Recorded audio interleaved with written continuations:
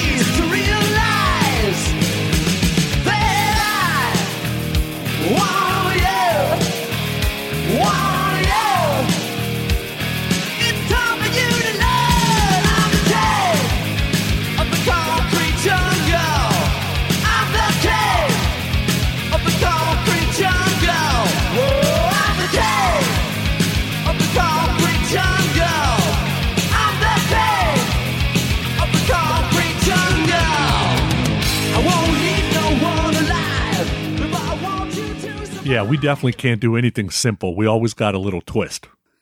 It would have been too simple just to go, hey, let's talk about some of our favorite debut rock albums. But man, when I started getting into these rock albums, there are tons, especially because we didn't have any that were date specific. So this literally could have been, 1960s on to 2020.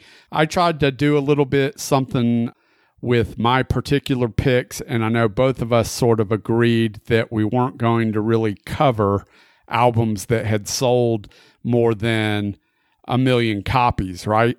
Yeah, and then so I go, all right, anything that's basically under double platinum can be on the list. My list was like 40 albums. I'm like, oh my God, okay, let me take out platinum altogether and just go gold or below. My list went to like 32 albums. Yeah. So I'm like, all right, I guess take the gold out. And where do I land? And I still had 23 albums left that I had to pare down to 10. So mine didn't even go gold. I had to go there just to be able to pare it down. Yeah, so that's great because you and I then ended up on the same page. I did exactly the same thing. I didn't have as many initially as you did. I just kind of went through my music library. When a band hit me, I was like, oh yeah, they had a great debut record. And I pulled that aside. And then when I started looking at the numbers and doing the numbers, I had a couple of bands that had sold 500,000 more or more went gold. And I had a couple of bands that were just over 1 million copies. So I did away with the bands that sold over 1 million copies, got me down to gold, and then did away with the gold altogether. So all the bands that I'm going to talk about tonight are below gold. And then I even have some that I can call an audible on based on what you call out, because you and I, we didn't discuss this ahead of time, right? Yeah, we didn't share our list because, part of the fun is we don't know what each other picks. What ended up happening to me, and I don't know if it happened to you, is once you get rid of anything that basically got certified gold or higher, then it puts you into this time frame that's very dense, because anything that was even an inkling of popular between 75 and let's say 87 went gold or platinum anyway, because it was the time where everybody bought physical product, right? So what ended up happening to me was mine ended up in a time frame where physical product either was going by the wayside or there were so many bands that you couldn't buy them all if you wanted to, and these guys got left kind of in the rubble. So that's where I ended up. Yeah, because it would have been really simple, I think, for both of us to pick 20 great debut records from the last 5 years that didn't go gold, because there are easily 20 great debut records over the last 5 years that you and I know didn't go gold because physical product wasn't selling, right? Yeah, mine ended up way older than that because I've got some Desert Island albums on this list because there were albums I really connected with in my earlier years that just didn't go gold, and they happened to be debut records. So I didn't have to go super new, but if we would have had that, yeah, it would have been easy to find. So let's not get too far deep into this.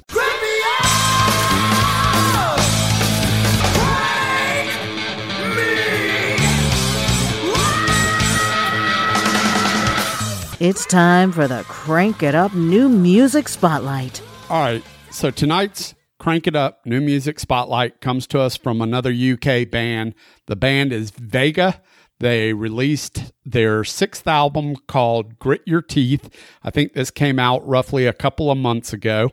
And for me, the first part of the album is really pretty strong. There's some really strong material on it, and then it kind of tapers off towards the end of the album.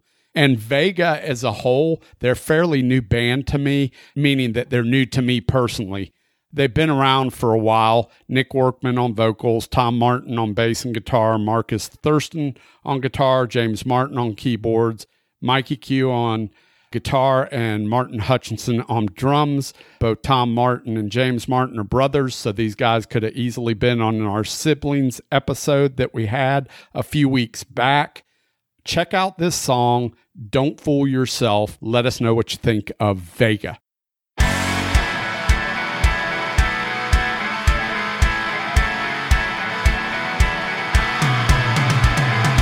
Baby's got it going on. She don't care, she don't belong. Everybody feel it. You gotta feel it. Sometimes it may feel wrong.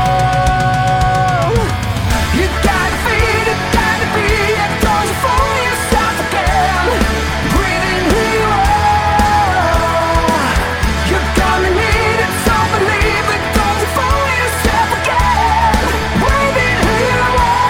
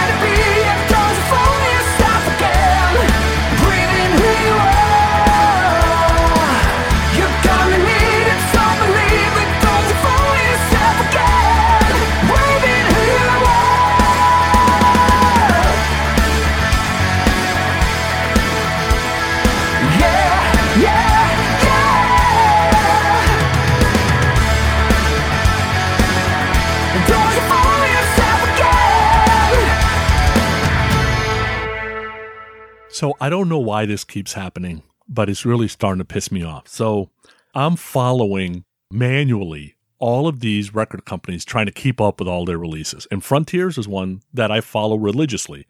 And somehow I missed this album even came out. I don't know what I got to do to track it all. I love that song. And there was a song, they released a single called, I think, Man on a Mission. I love that song too. And I was waiting for the album to come out, and come to find out the album came out 3 months ago. Well, I guess maybe that's partly my fault. I should keep you more in the loop because I get all this stuff advanced. So I get a lot of this, especially with Frontiers. I'm really dialed in with their promotions these days. So I got the Vega record, 4 months ago, and started listening to it a little bit and had a chance and talked to a lot of people that were Vega fans way before me and said, yeah, you got to listen to this, you got to listen to this, because they got 5 albums worth of material. And when I started going through their material, they got a lot of great stuff, but they don't have one album that's complete for me. They really tie the line between some great heavier guitar, melodic rock, and then just too watered down for me stuff. And so, if it doesn't have that guitar driven sound, I kind of tune out. I got to have that guitar. Some of their stuff does. This song does. I like the groove in this song. And like I said, the first part of this record, the first half of this record is really good.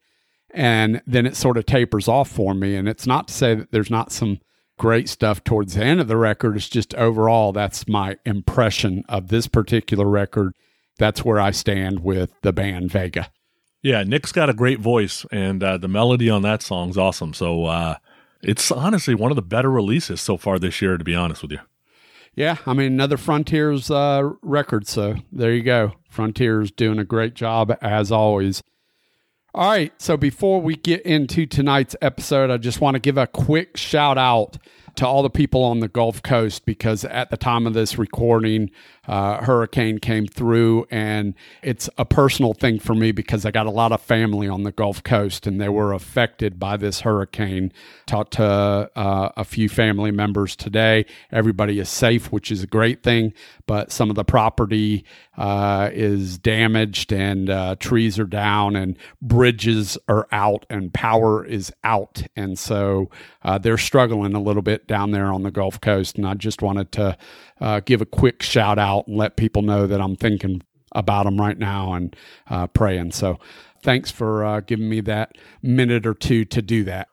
Yeah, that kind of stuff, man. Even in California with, the fires and the civil unrest and the power outages, like I feel for everybody there, because the flood, man, that's a hard one to deal with. The fire, at least you can see it coming a little bit and you can do something. When the hurricanes come, man, they come quick.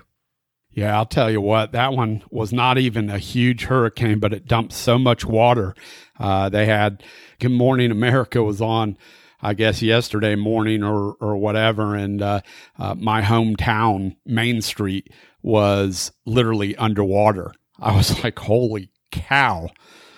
So it's not fun to see, but I think everybody's fine, and that's the most important thing. And then, stuff can be replaced and bought with insurance and all that other stuff. So that's the most important thing. But hopefully they'll get their power back. And there's a couple of bridges out that cut them off from getting to certain places. So we'll see.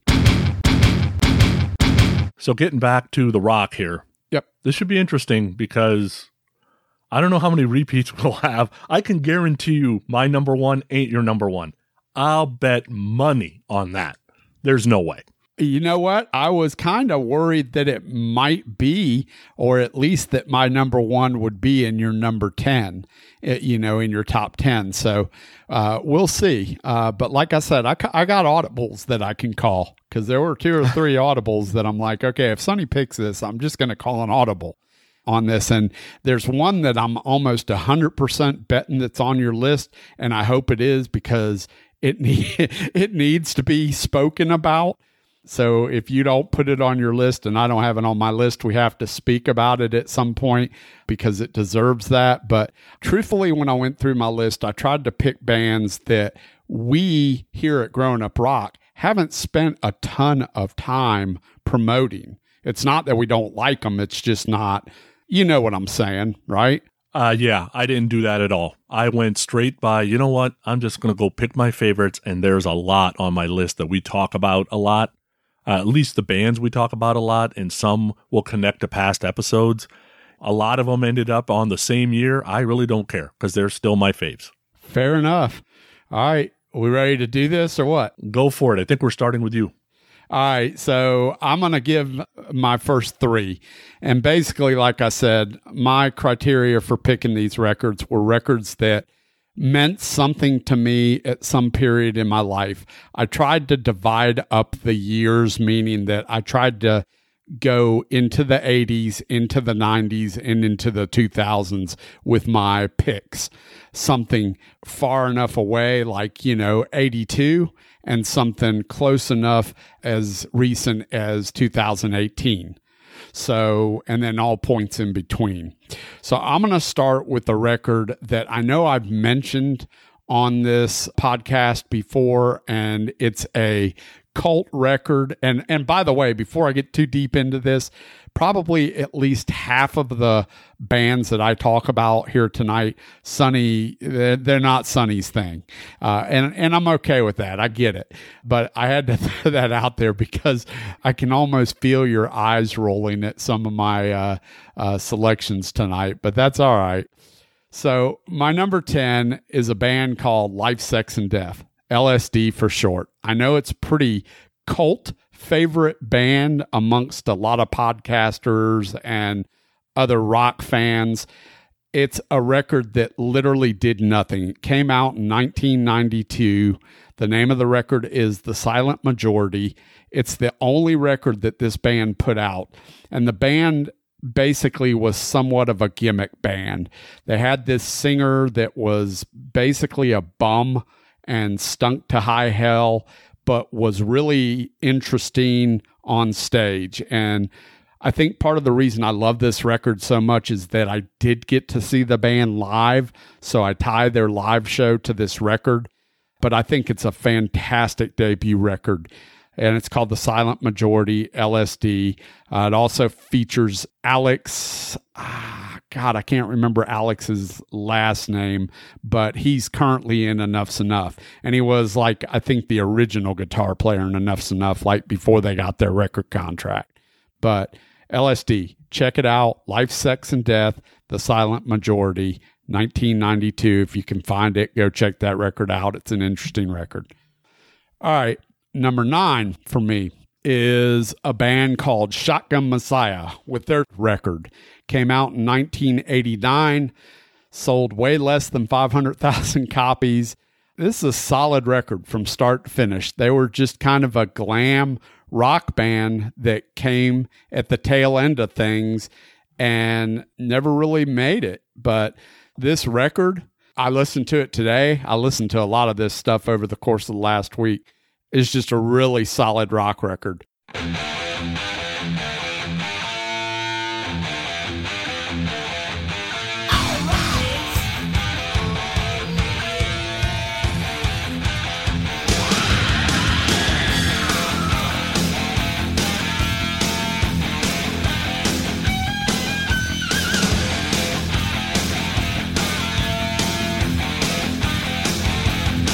Wake up, time to go to school.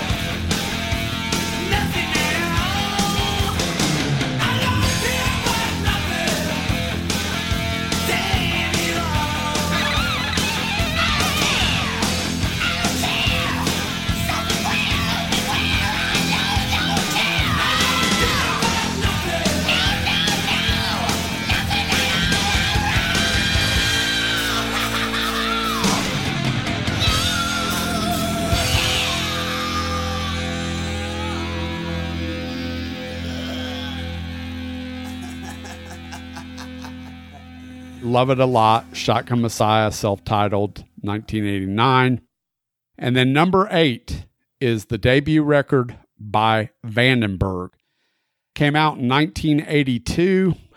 Adrian Vandenberg went on to be in Whitesnake, but his first band, and now they've resurfaced and he's rebooted the band, and they've released a record this year that I think is really a good, solid record.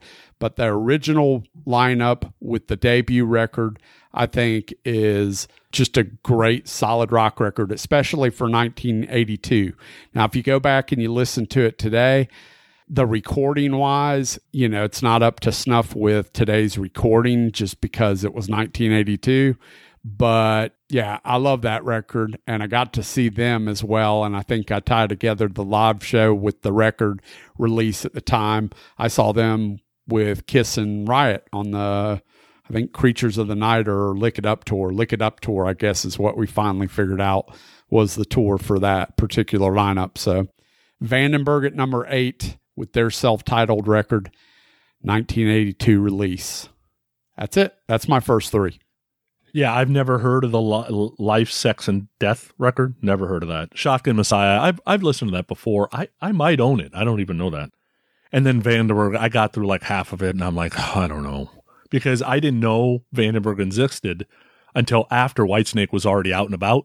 So going back and checking it out, I'm like, well, I was kind of hoping for more Whitesnake-y stuff, and this isn't really that. So I got through about half the record, and I'm like, I'm done.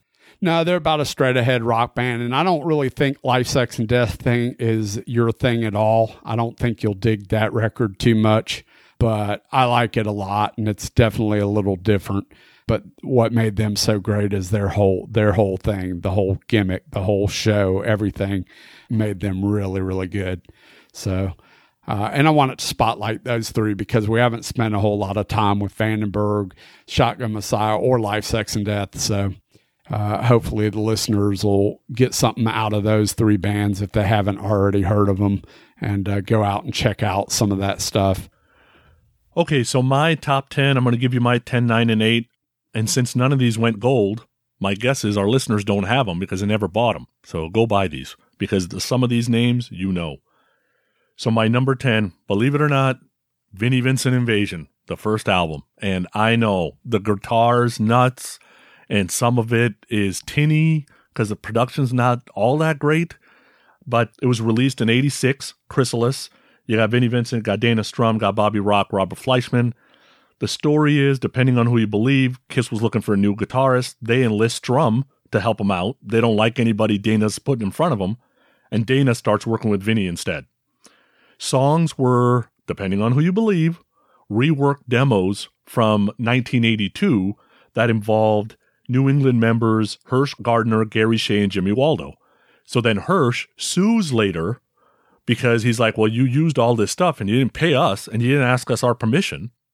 So I guess he must have won the lawsuit because there's a story where Vinnie is standing on the toilet in a stall holding his pink guitar as Hirsch's people on tour are taking all of his stuff and repossessing his stuff on the Iron Maiden tour they were opening for.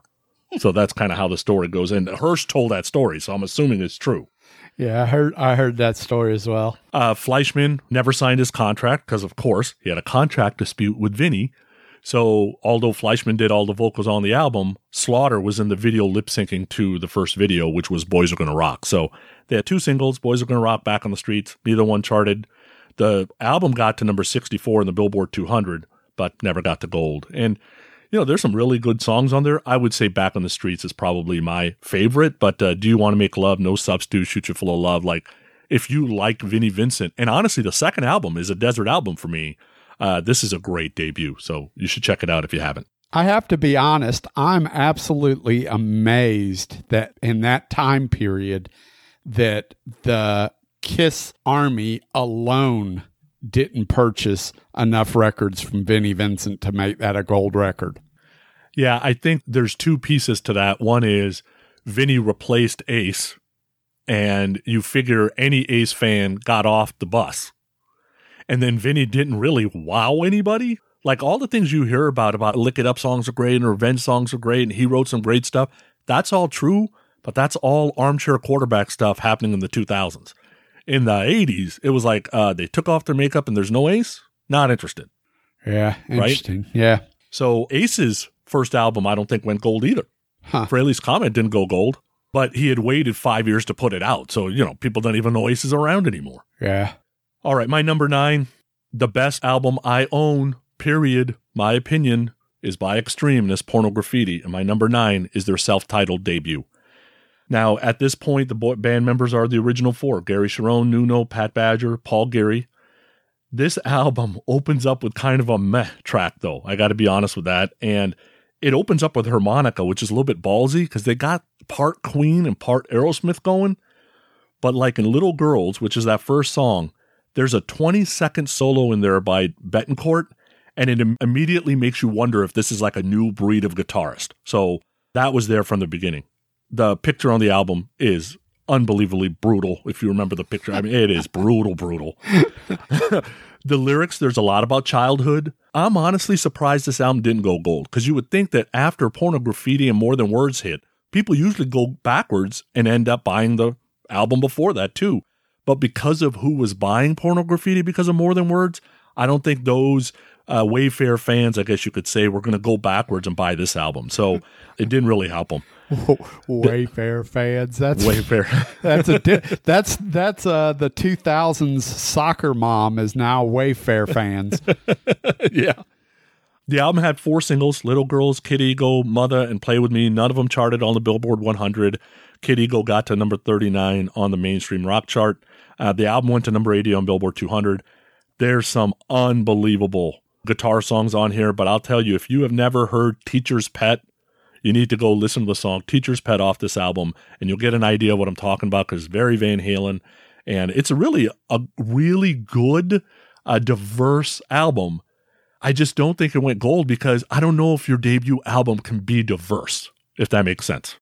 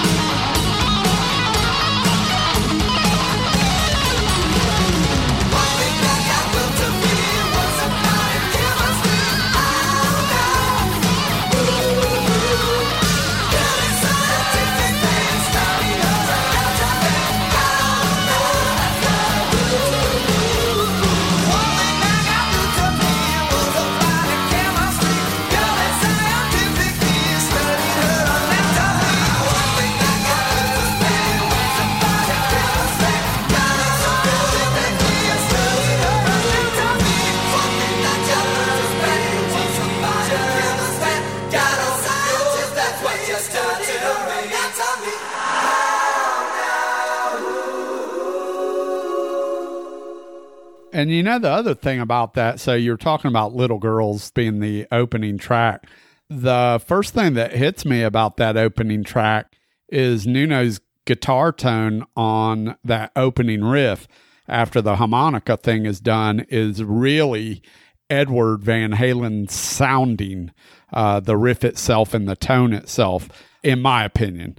I liked it from the get-go. But, you know, one thing you didn't mention is really this thing had a lot of exposure with Play With Me on the original Bill and Ted, right?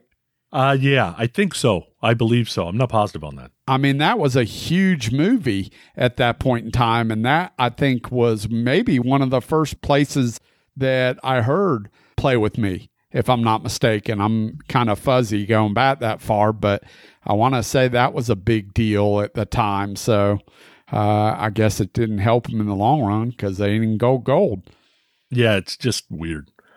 My number 8, Badlands, self-titled, and there's some great songs on this album. Released in '89, Atlantic Records. You're talking Jakey Lee, Ray Gillen, Eric Singer, Greg Chasen. Lee gets fired out of Ozzy's band. He's out there looking for a great frontman. He meets Ray Gillen, who's briefly been in Black Sabbath. They go get Chasen. Gillen knew Singer from Black Sabbath, and bam, you have a killer band, and they're killer live. They released 2 singles, Dreams in the Dark and Winter's Call. Neither one charted on the Billboard 100. It wouldn't have had a shot anyway. Dreams in the Dark got to 38 on the mainstream rock chart. The album went to number 57. It just didn't last long. And reality is, when you think about it now, High Wire should have been the single. And if that would have came out first and you rewind back this maybe to 1986, you probably have a platinum record. But these guys are a little bit late to the party. But man, can Ray Gillen sing. Like, there is no way you listen to this album and come away from it going, oh, those guys suck. There's no way you feel that way. That's my 10, 9, and 8. And that was the record that I was referencing earlier on that I almost was positive would be on your list and was hoping would be on your list. I left it off of my list on purpose, but that Badlands record is fantastic. Such a great record, and I can't believe it either. It sold less than 500,000, but yeah, like to your point, they didn't have a hit off that record. And let me just take a minute. Let me take a minute right now to recognize the fact that I was completely baffled on the fact that I was wrong on an earlier episode. And what makes it even worse is that I grew up thinking that this was the truth. And so it was amazing to me to find out that it wasn't even the case. I always thought that Ray Gillen was Ian Gillan's son. Yeah, I was wondering why you were going there. And I'm like, well, maybe I don't know something. So I just left it alone. And I swear that someone at some point long ago made that comment that Ray Gillen was Ian Gillan's son. So I took it at that and I ran with it, and it became a fact. It became the truth, right, in my head, because whenever I heard it, that's what it was. And nobody ever debated it. And I've gone over years, and it's not like it's something you reference every day, but I know that I've referenced it before at different periods of time. And I guess now the fact is we got a podcast, and over the last 3 years, I know I've even referenced it once or twice, I think. But somebody called me out on it, and I'm sorry, I don't remember exactly who called me out on it, but somebody called me out on it and said, well, it's not this, it's this, and no, that they can't possibly be father and son. And I started looking into it. I did the research, and I was like, holy shit, this is unbelievable. This is right. They're not even, it's not even spelled the same way. And so hey, I'm man enough to admit it. I was completely wrong. But what makes it such of a mind blow situation is when you think it is the truth, right? You're honest and thinking that it's the truth. In fact, somebody even commented, and I said, no, I'm right about this. And then they kept following and said, no, you're not right about it. And sure enough, I'm not right about it. And I'm admitting that. So you can teach an old dog new tricks. I discovered something new. Ray Gillen has no relationship to Ian Gillan, other than the fact that they were both in Black Sabbath at one point in time. Yeah, what ends up happening, that's why I say a lot, depending on who you believe. there's no way to do research on some of this stuff because there's too many stories out there. Yeah. Right. So it's like, okay, here's what I think is closest to the truth. And there you go. Yeah. And that was something easy to research. It's just that when you hear something or you think you hear something in passing and you store it away in your memory banks, it has a way of becoming the truth. And, you're not accessing that information every day. So there's no reason for you to doubt it, but that's what it is. It was easy to research, and sure enough. So yeah, all good, all great picks. Got no issue with any of those picks. So good job. On to my number, 7, 6, and 5 for me? Yep. Number 7, I'm going to spotlight a band from the South called Brother Cane. Brother Cane is a band that doesn't have a lot of exposure. Damon Johnson, who played guitar in Alice Cooper's band for a while, he's done some other things. He's out there doing a solo thing. He was in Black Star Riders for a good while as well.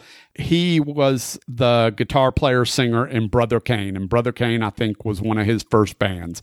I think they've released 3 albums, but their debut album that came out in 1993, it had a couple of somewhat moderate rock radio hits in Got No Shame and That Don't Satisfy Me.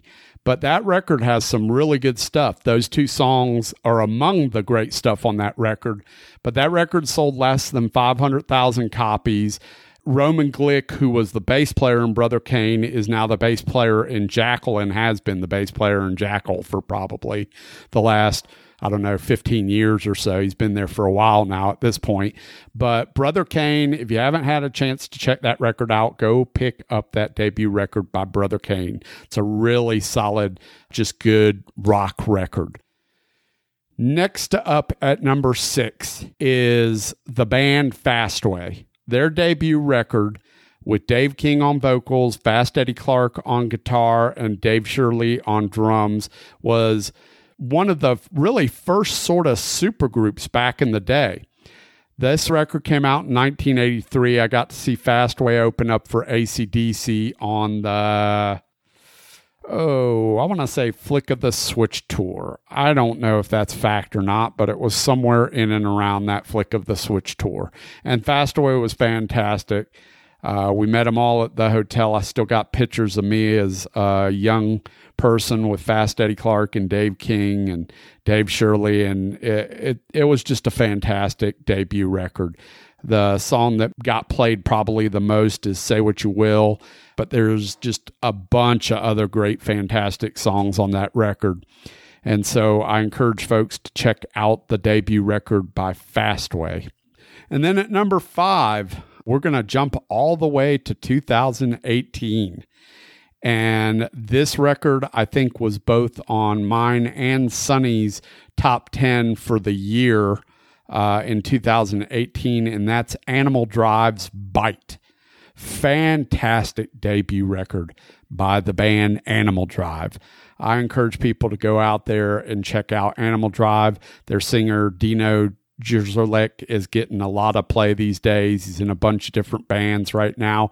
Animal Drive was supposed to put out a new record on Frontiers Record this year, and of course COVID hit. I understand the record's done. They just haven't released it. I think it's more of a strategic thing, and so they're holding on to that record right now. But as far as I know, that record is done. I can't wait to hear it because Bite was really, really a strong record. In fact, I listened to that record today once again, and I love that record.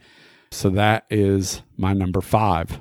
Yeah, Brother Cane had a shot at my list because I'm a David Johnson fan. He's got a new thing coming out. I think he's doing a power trio type of thing, and he's out there. I think he's doing like a pledge music type thing to get money for the record. I think it's supposed to be out by the end of the year. Fastway, I know some, I don't know others. I know the Trick or Treat stuff too. It's straight ahead rock, nothing flashy to me, and I love that Animal Drive record. The issue is that when you look at my desert album list, there's 15 debut albums on there.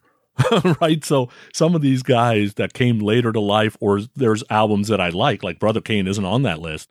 it would have never infiltrated my top 10 because there's so many on my Desert Island album list that I love instead. So it's just a lot of great music. So there's nothing wrong with that. I'm just saying, if you can't say Desert Island album, then it's a little bit too complicated for you, bro. Yeah, obviously, right? Okay, my 765. So my number 7, House of Lords, self-titled. So released in 1988 on Gene Simmons' label, along with RCA.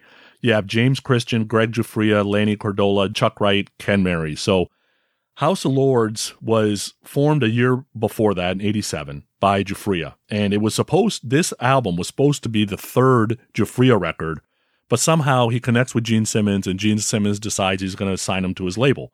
There's 2 conditions. 1, you got to change the band name. 2, you got to change out the singer, because I guess either Gene didn't like David Isley or he didn't think David Isley could be a big name. So I'm not sure. But that's Chuck Wright suggested Christian because they played together in a band called LA Rocks. And LA Rocks is going to come up later. That's why I bring it up. So Andy Johns produced this record. So they obviously had some name recognition helping them along. And House of Lords has got 12 albums out there if you didn't know that. This album, they released 2 singles, and that's where they made the mistake. They released I Want to Be Loved, and it got to number 58 on the Billboard Hot 100. Then they released Love Don't Lie, and that's probably the worst song on the record. And I know they wanted to do a ballad, but they should have released Edge of Your Life. And it most likely would have took them to gold because that ballad in 1988 had a shot to hit the charts. So I think that's just a slight mistake made. Rick Nielsen co-wrote a song on this thing, so it's a pretty good debut album. My number 6, this is where it starts that I have Desert Island albums that none of them went gold. And my number 6 is Soraya. And we've talked a little bit about Soraya before. This band didn't last too long. This got released 89, Polygram. It's Sandy Soraya, Tony Bruno Ray, who's from Danger Danger, Greg Munier, Gary Taylor, Chuck Bonafonte. And 87, Sandy had kind of put this together under a different name. They go to LA. They change the name to Soraya because Sandy's kind of the face of the band. They start writing some stuff. And basically what ends up happening is Polygram wants to use Sandy Soraya more like a sex symbol and have her kind of be the female Bon Jovi. So they were trying to get promoters to establish Soraya as a good rock band and then kind of slowly move into the sex appeal piece of what Soraya was. Problem is, it's 1989, so this stuff is about to die off, and Sandy's an attractive woman. There's no doubt it probably works if they start a few years earlier. The album did okay. It went to number 79 on the Billboard 200. It had 2 singles, Love Has Taken Its Toll and Back to the Bullet. They both hit in the 60s on Billboard 100, and it has some great songs. Then there was a song called Timeless Love that actually did well, but it was on the Shocker soundtrack. So if that would have been on this album probably goes gold because Shocker would have put it in gold. So if you haven't heard Soraya's self-titled album, you want to check it out. It's some great, great stuff.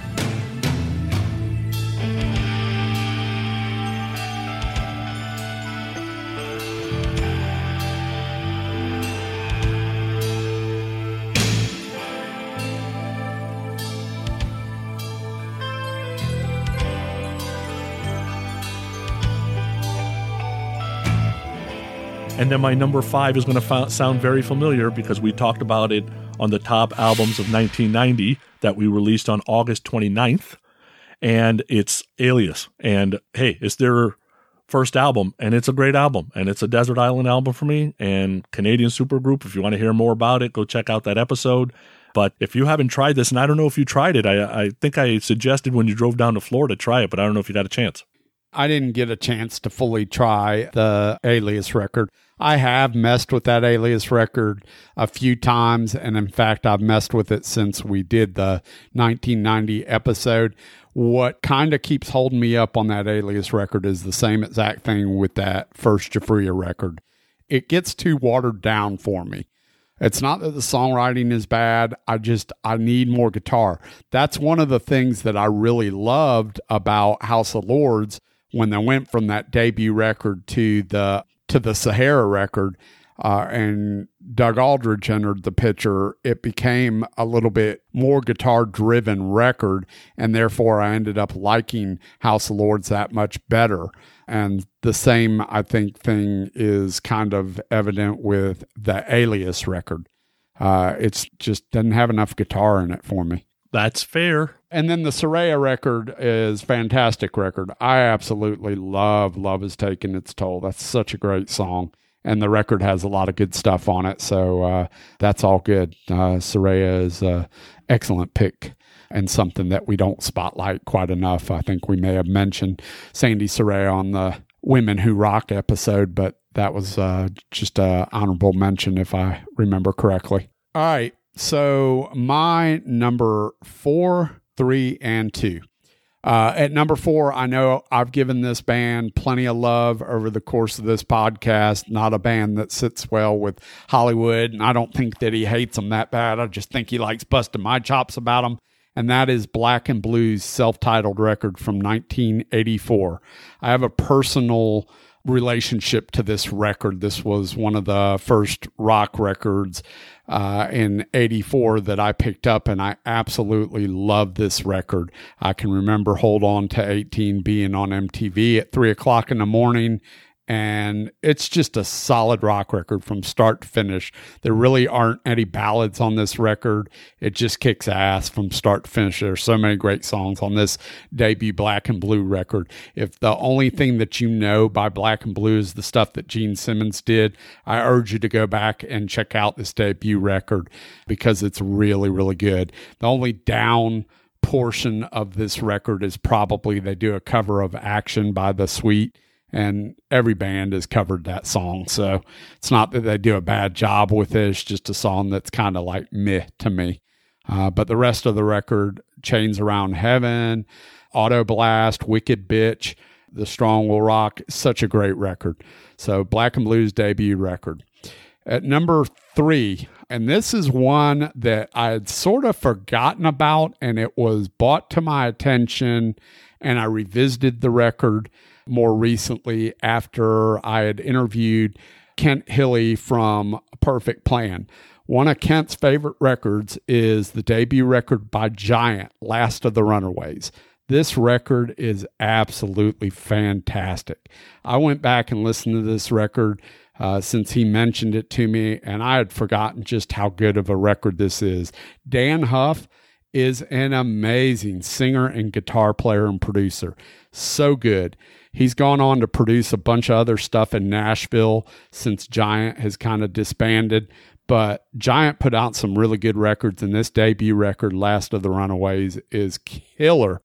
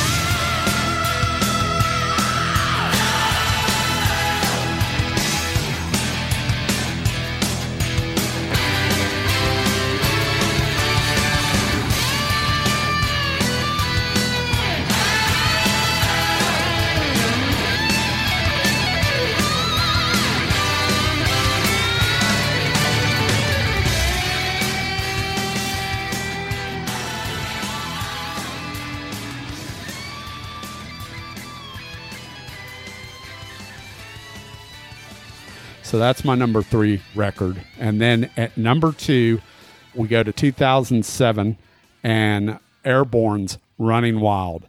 I tore this record up. And in 2007, where we were kind of getting away from listening to full albums all the time, I absolutely love this debut Airborne record from start to finish. It's damn near a perfect record for me, and it might be a Desert Island record for me, but I love Airborne's Running Wild from 2007. So that is my 3. Yeah, the Black and Blue record, it's good. I always give you a hard time because it's easy to give you a hard time. The Giant record, I've never heard. I think I've heard the single. I don't remember what the single was called, and I remember that guy having a good voice, so I got to check that album out. Yeah, because that record, if anything, those Giant records are right up your alley. I mean, Yeah. if you like the Alias stuff and stuff like that, those Giant records are definitely straight up your alley. And then if I remember right, Airborne is kind of like a AC/DC type thing. Yeah, Airborne is like AC/DC on steroids, especially with that debut record, Running Wild. Yeah, I've heard a couple of songs off that. It wasn't bad at all. Okay, so my 4, 3, 2 have some things in common. 1, all 3 are Desert Island records for me. 2, all were released in 1989. 3, we've interviewed all 3 singers. So, number 4, Mr. Big self-titled. And we're talking 1989 Atlantic. We got Paul Gilbert, Billy Sheehan, Pat Torpey, and the craziness of Eric Martin. And we had an opportunity to interview him, and we released that episode May 23rd, 2020. And he's a nut. There's no doubt. And this was a super group. He was the nicest guy ever. There's no doubt about that either. The cover of Humble Pie's 30 Day in the Hole, I think, is great. According to Billy, Wind Me Up, which is a great song and is one of my faves on it, is supposedly Oh Pretty Woman by Roy Orbison played backwards. I don't know. I'm not a musician, dude, so I don't know. I guess it's possible. This thing went to number 46 on the Billboard 200. The problem is that the 2 singles were Addicted to That Rush and Blame It on My Youth, and neither hit the Billboard Hot 100. But if they would have released either Had Enough or Anything for You as one of the ballads, this could have put them on the map earlier. The next album does put them on the map because of To Be With You, but they could have had a hit top 40 on this record if that would have happened, and then this record would have went gold, but instead it didn't. So if you haven't had a chance to listen to Mr. Big's self-titled, you want to give it a shot. Yes, I know they're a bunch of show-offs because they got a bunch of talent and they can be noodly. I get it, but I guess if you got it, flaunt it. Talking about nuts, my number 3 is Lord Tracy, Deaf Gods of Babylon. This thing has always been a Desert Island album for me from the first time I heard it. I don't know what it is about this album that connected. It's part fun. It's part Van Halen. The timing was right. It comes out as I'm turning 20 years old. And, you got Kinley Wolf, who was in Black Oak, Arkansas. You got Chris Craig on drums, Jimmy Rusadoff on guitar, and then crazy Terry Glaze. We had a chance to talk to him. That interview could have lasted 5 years. That was episode 84. It was released on February 3rd, 2019. And he is crazy nuts, but tons of fun. They basically disbanded 2 years after this album came out. And then Kinley Wolf, who's the bass player, ended up playing for the Cult for a while, 3 or 4 years. The last 15 years or so, the band's made appearances. They're all good friends or whatever and super fun, but they're not, they got other parts of life they're living right now. But the singles were Out with the Boys, which had a video, and Foolish Love, which I cannot believe didn't do well. So I don't know if it's MCA not putting this ballad out there for the radio stations to play. Is it because it's 1989 and there's too many ballads out there already? But Foolish Love is a great ballad. It should have done better, but unfortunately this band didn't last that long. And then my number 2 is a band called Eyes, and it's their self-titled record. Depending on who you believe, it got released in either 89 or 90. And the reason I say that is I have the vinyl says 89 and the CD says 90, so I don't know what to believe. Curb Records, which is a disaster of a record company because they were doing like hip-hop and all that other stuff. I don't even know why they had rock bands on the label. But you heard about LA Rocks before. Well, this is the band that LA Rocks became. So Aldi Damien on drums, Jimmy O'Shea on bass, Steve Doherty on guitar, and Jeff Scott Soto on vocals. Initially, this had Kelly Hansen and Chuck Wright instead of Jimmy O'Shea and Jeff Scott Soto. So this LA Rocks band had pieces of it that kind of just spread out and ended up being these other bands. If you've ever heard the song Don't Turn Around, most likely you've heard the Ace of Base version. Yes, I said Ace of Base. It's a song written by Diane Warren, and there is an incredible cover of it on this album. It should have honestly been one of the singles. Jeff says this band could have materialized probably in 86, 87. If it did, it would have done a lot better. And we had a great interview with Jeff on episode 33. We released that on February 20th of 2018. This thing had 2 singles on it, Calling All Girls, and Nobody Said It Was Easy. And I don't know what the problem is, but Nobody Said It Was Easy is one of the best ballads ever. So I don't know why Curb Records doesn't know when they got a hit on their hands and go push it on radio, and whether it's payola, whatever you got to do, that thing would have made money. But instead, 5 people own this record, and I happen to be one of them, and I got 2 copies. So there you go. Eyes, self-titled.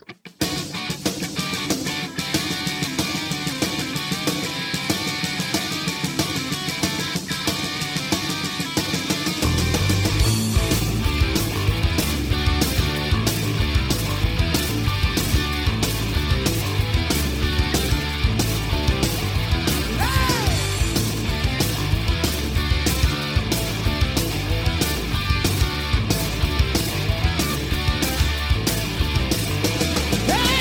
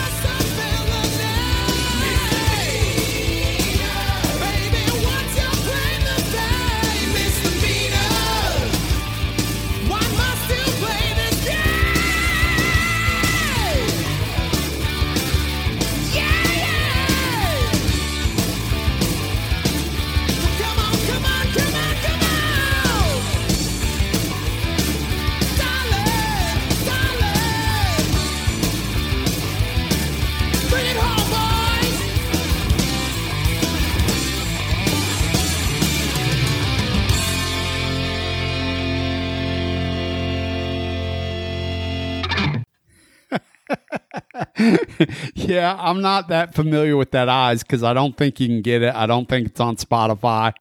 And so I have no way of really listening to that record. The only thing I think I've heard off that record are the songs that we played on the podcast, and that's about it. Who's more crazy, Terry Glaze or Eric Martin? No, I think Terry is probably ultimately more crazy, but Eric is just fun. To this day, both the Terry Glaze and Eric Martin interviews are probably two of my favorites that we've done because they were so relaxed, both those interviews. And we do a lot of interviews on this show.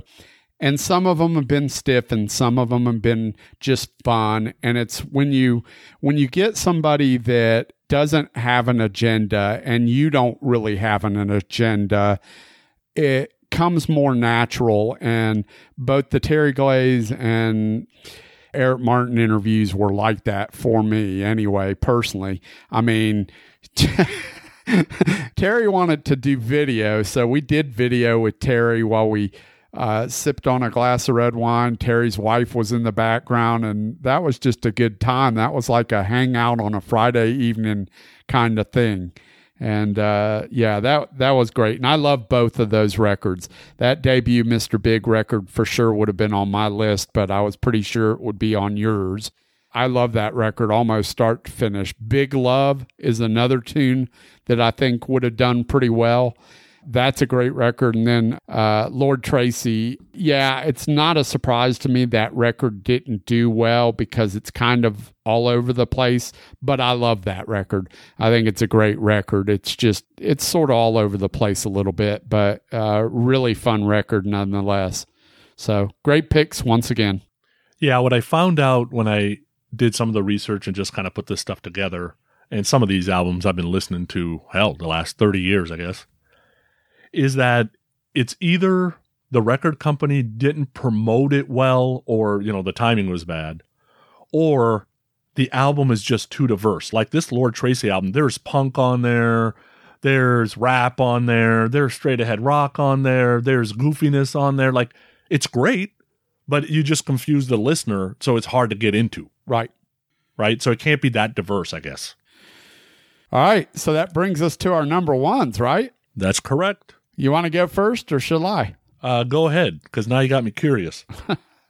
My number one record, which sold less than 500,000 copies, released in 1982, solidified my fandom for this band. I know Hollywood is a big fan of this band, and that is Night Ranger's debut, Dawn Patrol.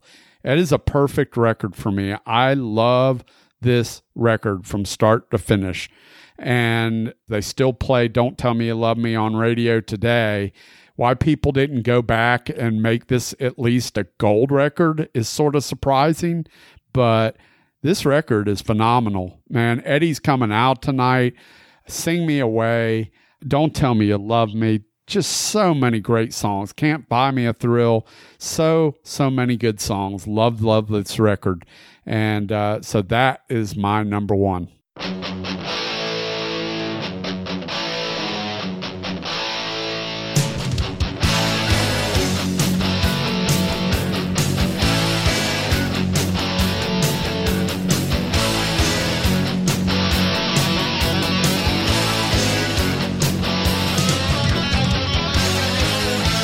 Chasing the spotlight, it's all part of the game.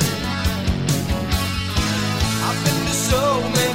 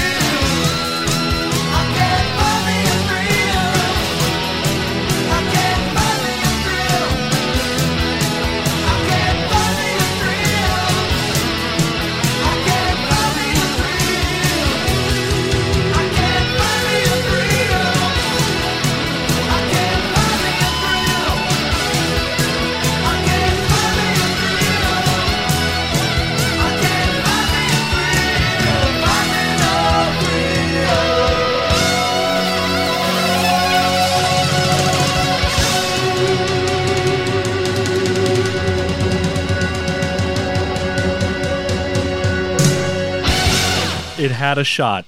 It ended up 16th on the ranking that I did. And the reason was like At Night She Sleeps, Call My Name, and Play Rough kind of lose me a little bit. Yeah. And I like all those tunes. Yeah. And they're good tunes, but they don't knock me off my socks or knock me off my rocker. I guess you can't knock me off my socks. You have to knock me out of my socks, I guess. But yeah, it had a chance to make my list. It just didn't. My number one, it's possible it sold 2,000 copies. I don't have a clue because when it's released in 2013 on a independent label basically called Loud and Proud, you have no idea if you sold any of it. I will tell you, I heard one of the songs. You know how when the Super Bowl is going to a commercial, right? And they'll throw up the score and like play out a song as they're fading to the commercial? Yeah. I heard it there and I'm like, oh my God, that was Elevate. Right? And Nicole's like, what the hell's wrong with you? I'm like, they were playing Elevate. They were playing Elevate. She's like, oh, what the hell is Elevate?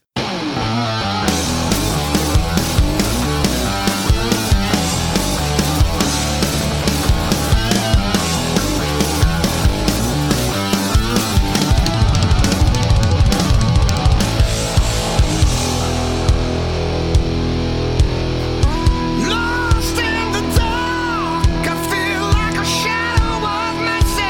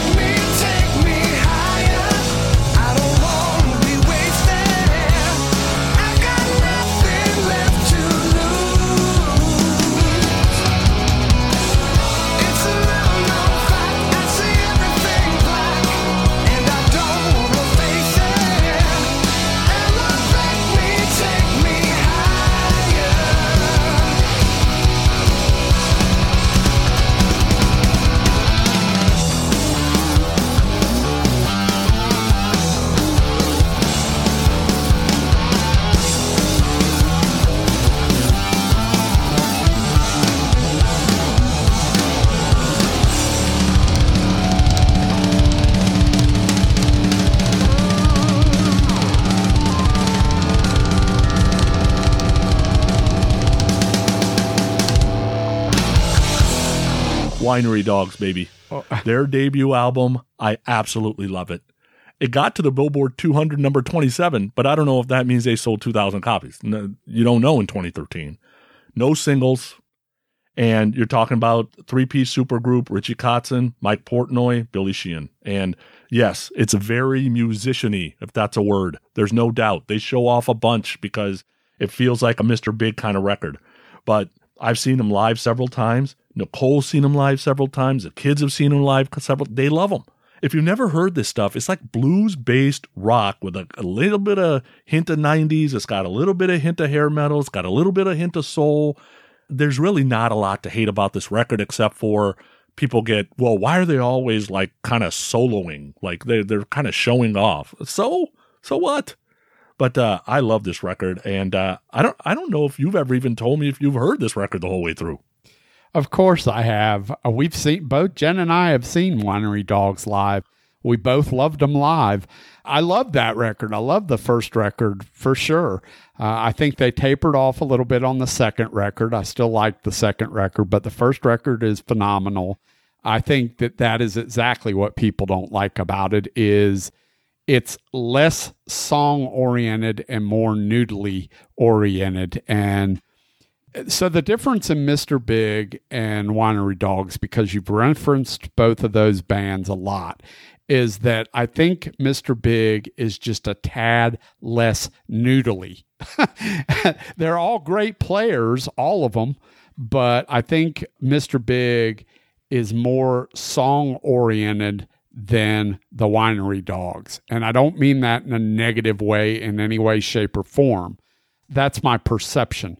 I love both bands for different reasons, but fantastic band, fantastic live, great. Yeah, I think the difference is Mr. Big's got Eric Martin, right? So you've got four distinct members doing four distinct different things.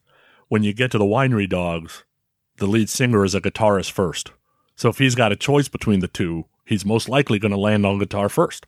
I don't know. He does both of them fantastic. So yeah, he does. So it doesn't really matter. So share some of your just missed or some of the ones that we didn't talk about.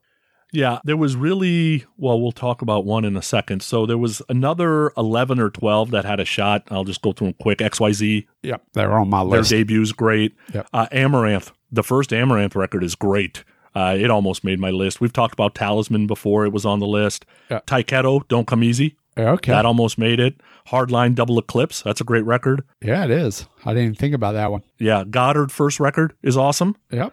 A band called Slick Toxic. It's called Doing the Nasty. They're a Canadian group. That first album's awesome. Somebody posted about that recently. Oh, yeah. Yeah. Obviously, Lynch Bob's Wicked Sensation could have made the list. Yep.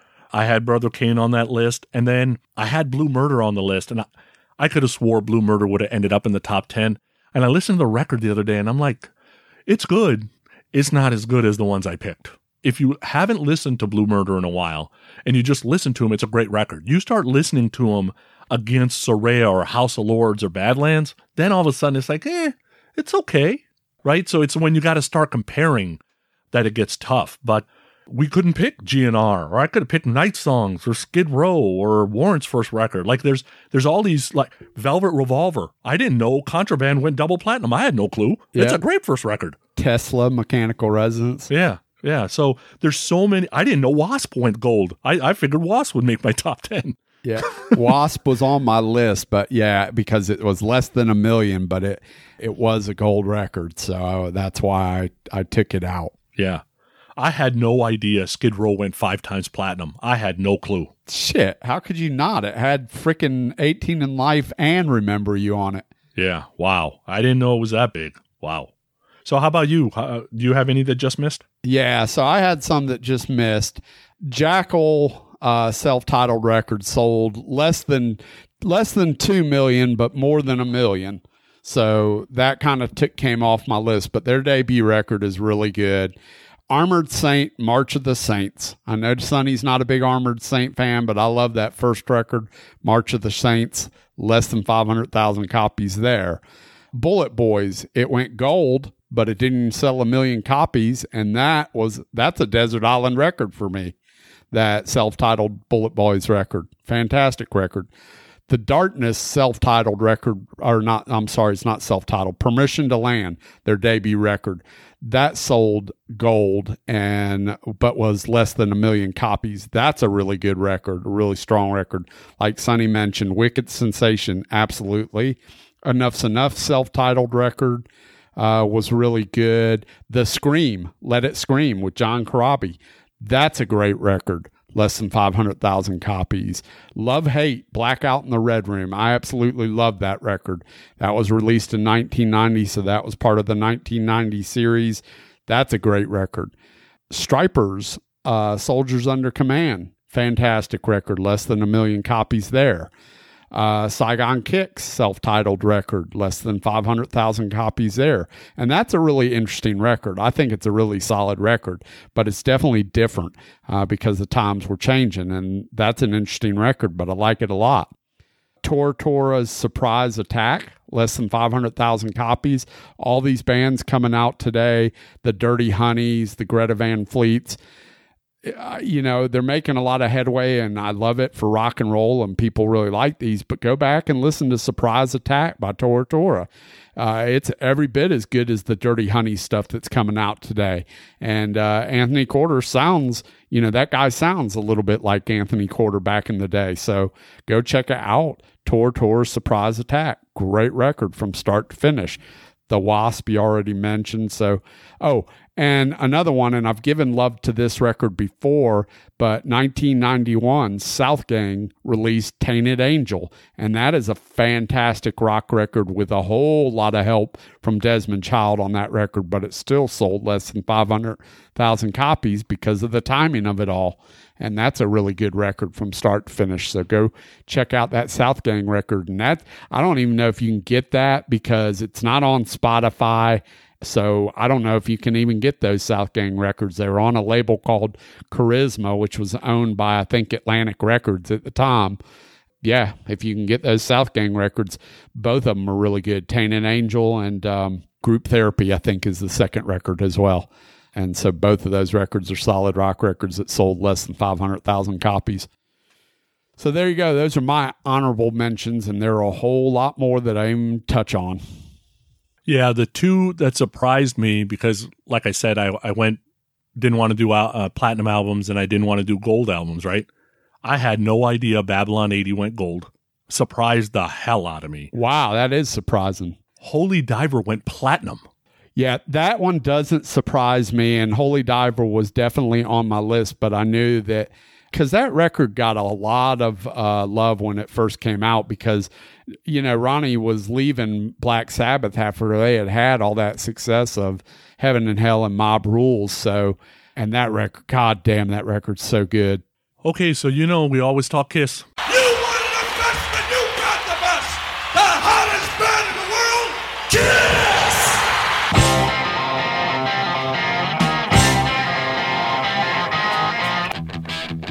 It's time for your Kiss-storic moment on Growing Up Rock. So we mentioned a little bit before Fraley's Comet. So basically what happens is Fraley's forming a solo band in 84, right? He's left Kiss already in 82. He goes on tour, performs a few Kiss classics, some new material. But in 84, his band is him, Richie Scarlett, John Regan, this guy named Arthur Stead on keyboards, and Anton Fig. In 85, Scarlett leaves the band. He wants to go do a solo career, which basically materialized to nothing, and ends up coming back in 89. And Arthur Stead is dropped, and all of a sudden you add Todd Haworth, and he's going to play guitars, keyboards, and do lead vocals, so it's kind of a nice 2-for-1 trade. They release Fraley's Comet's first album in April 87. It gets to number 43 on the Billboard 200. It's got some great songs. Rock Soldier had a great video. Breakout, Calling to You. And then this song was a small hit. It got to number 27 on the mainstream rock charts, and it's originally written by Russ Ballard, who also wrote New York Groove. Here is Fraley's Comet with their first single off the first album called Into the Night.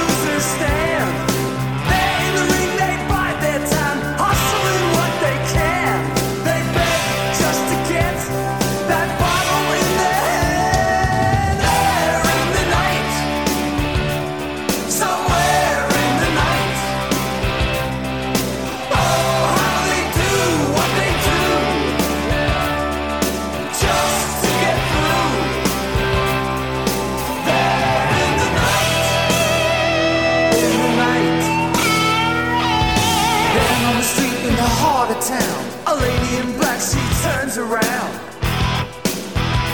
In the night, yeah. Stares at the man in the Cadillac. He drives by, but he'll be back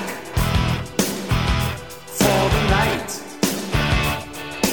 There in the night. See the guy along the road. Who can he be?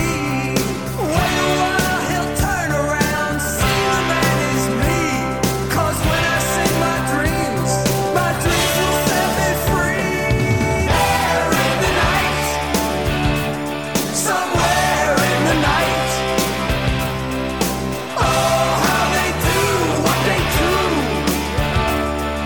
just to get through. There in the night, when the sun goes down and the light grows dim, slowly moving for the kill. If you would come back again, it would take away this pain. But I don't know if you ever will. Love in the night would feel so right. So love me tonight in the night.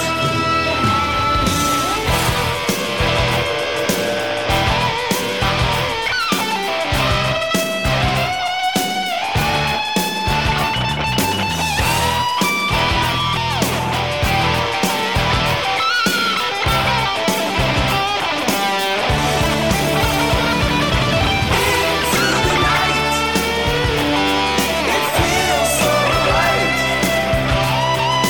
Oh, could you do what you do? Yes, you, only you. There in the night, somewhere in the night.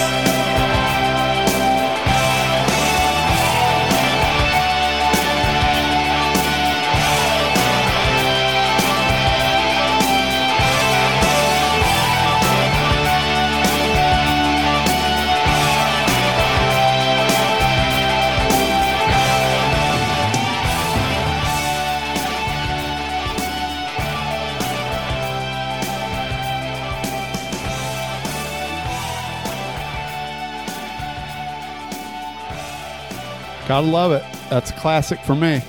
Yeah, Fraley didn't go gold either, but this album did well. And if you remember that they released like a live album right after that, just to try to keep up, because Fraley he was getting hammered all the time. At least that's what Todd and John said. So it's like they didn't have another album in them yet. Yeah. So they released that live +1 with Words Are Not Enough and a bunch of live songs just to get them to Second Sighting, and they were dead before Second Sighting even got released. The interesting thing about Fraley is when he came here, I was going to go see Ace anyway, and I saw him several times. But one of the times he played with Bad Company, one of the times he played with Y&T, one of the times he played with Lord Tracy. So there was the bands that were also on the bill that I wanted to go see, but I remember Tone tapping me on the shoulders like, why does Ace look like he's playing in slow motion? Like everything is on time, but he looks like he's in slow motion. So we didn't know if he was playing like every other note. Like we don't even know, right? I think he just kind of always looks lazy, but I don't know. It was just, and then he fell off the stage in 90 right in front of us. I think Tone and I drove home that day, and Tone's like, okay, Ace is not my favorite anymore. I'm like, dude, just because he fell off stage, whatever. Good old Ace. Gotta love Ace. Did you see the YouTube video? God bless him. Which one? The Rachel Gordon interview? No. Oh boy. We won't get into it, but she, as my kids would say, spills the tea on some shocking stuff that supposedly Ace told her about Paul and Gene. I'm surprised she's not already sued up, to be honest with you. Who is she being interviewed by? Some guy. You know, he's just kind of playing. I don't know who the interviewer was. I don't know him personally. But he was doing what I would do. He was kind of playing to her, oh, man, that sounds terrible. What else did he say? And she's just spill like sexual choices, underage stuff, crazy shit. How recent is that? This is very, very recent. We're talking a couple weeks ago. Oh, wow. It's on YouTube? Yeah. Sounds like it's worth a listen. It's 90 minutes Yeah. and it's worth the listen. Trust me. Oh, yeah. I can just speed that up too on YouTube. So that's a nice little episode. Some great debut rock albums. When I started really looking into it, I'm like, oh my God, there's so many. We got to put some rules to this thing. Yeah. Otherwise, it would have been easy. And otherwise, we'd have been talking about the same debut records, Guns N' Roses and Rat, and just there's so many classic, like huge debut records. And that's why I said at the beginning of the show, they say a band has its entire career to write its first record. But what do you think the best overall debut record is by any rock band? You think it's Appetite for Destruction? I think most people would say that, and that's not my favorite. Like, yeah. I made a list of if we didn't have any rules, and it would have ended up number 7 on my list. What would have been number 1? Hailstorm. Hailstorm, really? Yeah. I absolutely love that record. Did you wear it out? When it came, I didn't even know about Hailstorm. Tony's the one who told me about it. Yeah. And once I started listening, man, that is an album I probably listen to twice a month still. Wow. I love that record. We got to get her on the show, man. Oh my God. She's got time on her hands. She's doing a bunch of dang stuff on her own. A bunch of I don't think she's got a podcast, but I mean, she was doing a weekly video show and all kinds of other stuff. And she's been on other people's shows. So maybe anybody knows Lizzie Hale or her management, let us know. And we'll try and get her on the show because I don't know nobody in that camp. Yeah. I'm assuming number 1 for you would be Van Halen. My number 1 all-time debut record.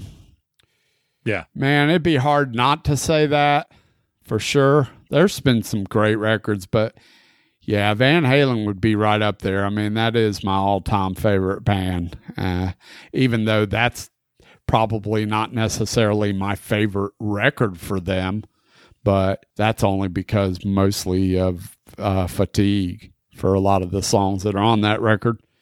But yeah, probably so. Guns N' Roses is real close because I wore the shit out of that Appetite for Destruction. So it's going to be real close up there for all time. Well, yeah, great episode. Anything else we need to cover before we get on out of here? No, thank you for the feedback. Thanks for connecting with us. And thanks for correcting Steven. It's nice to be not the only one doing that. Exactly. And hey, at least you know that I'm man enough to admit when I'm wrong. And by golly, I was wrong. So there you go. Come join the Grown Up Rock Loud Minority Facebook group because that's exactly where that got exposed in our group. It's a private Facebook group. And so come on over and join. All you got to do is ask to join and we'll let you in. We talk about the podcast and episodes as well as new music and concerts and anything that's going on in the world of music. So come on over and join and start communicating with all the rest of the listeners in there. So, yep, that's it. Once again, we appreciate each and every one of you guys for listening to us each week and have a great week. See ya. Later. Get ready to shuffle, rattle, and roll. Lay us out, boys.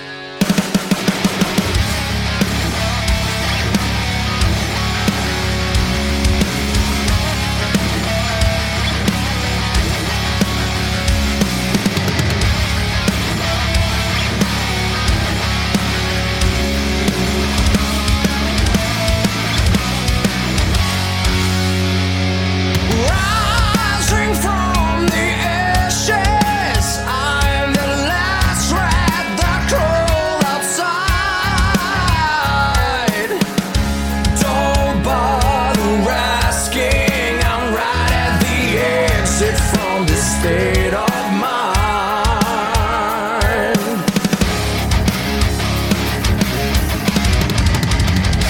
I don't wanna see surrounded by some fake belief. I wanna fade away.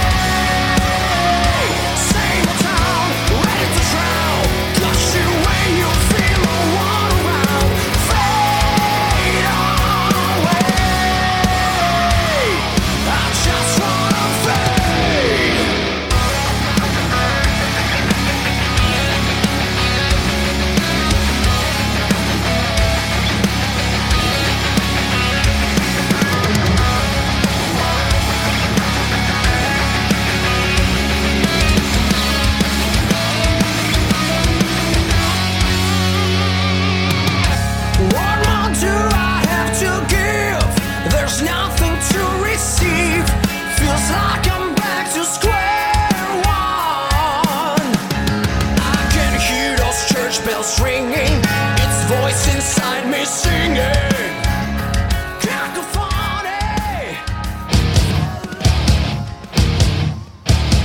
Please make sure you subscribe to our podcast, Growing Up Rock, and leave us a review on iTunes. Give us a like and leave us a comment on Facebook at Growing Up Rock.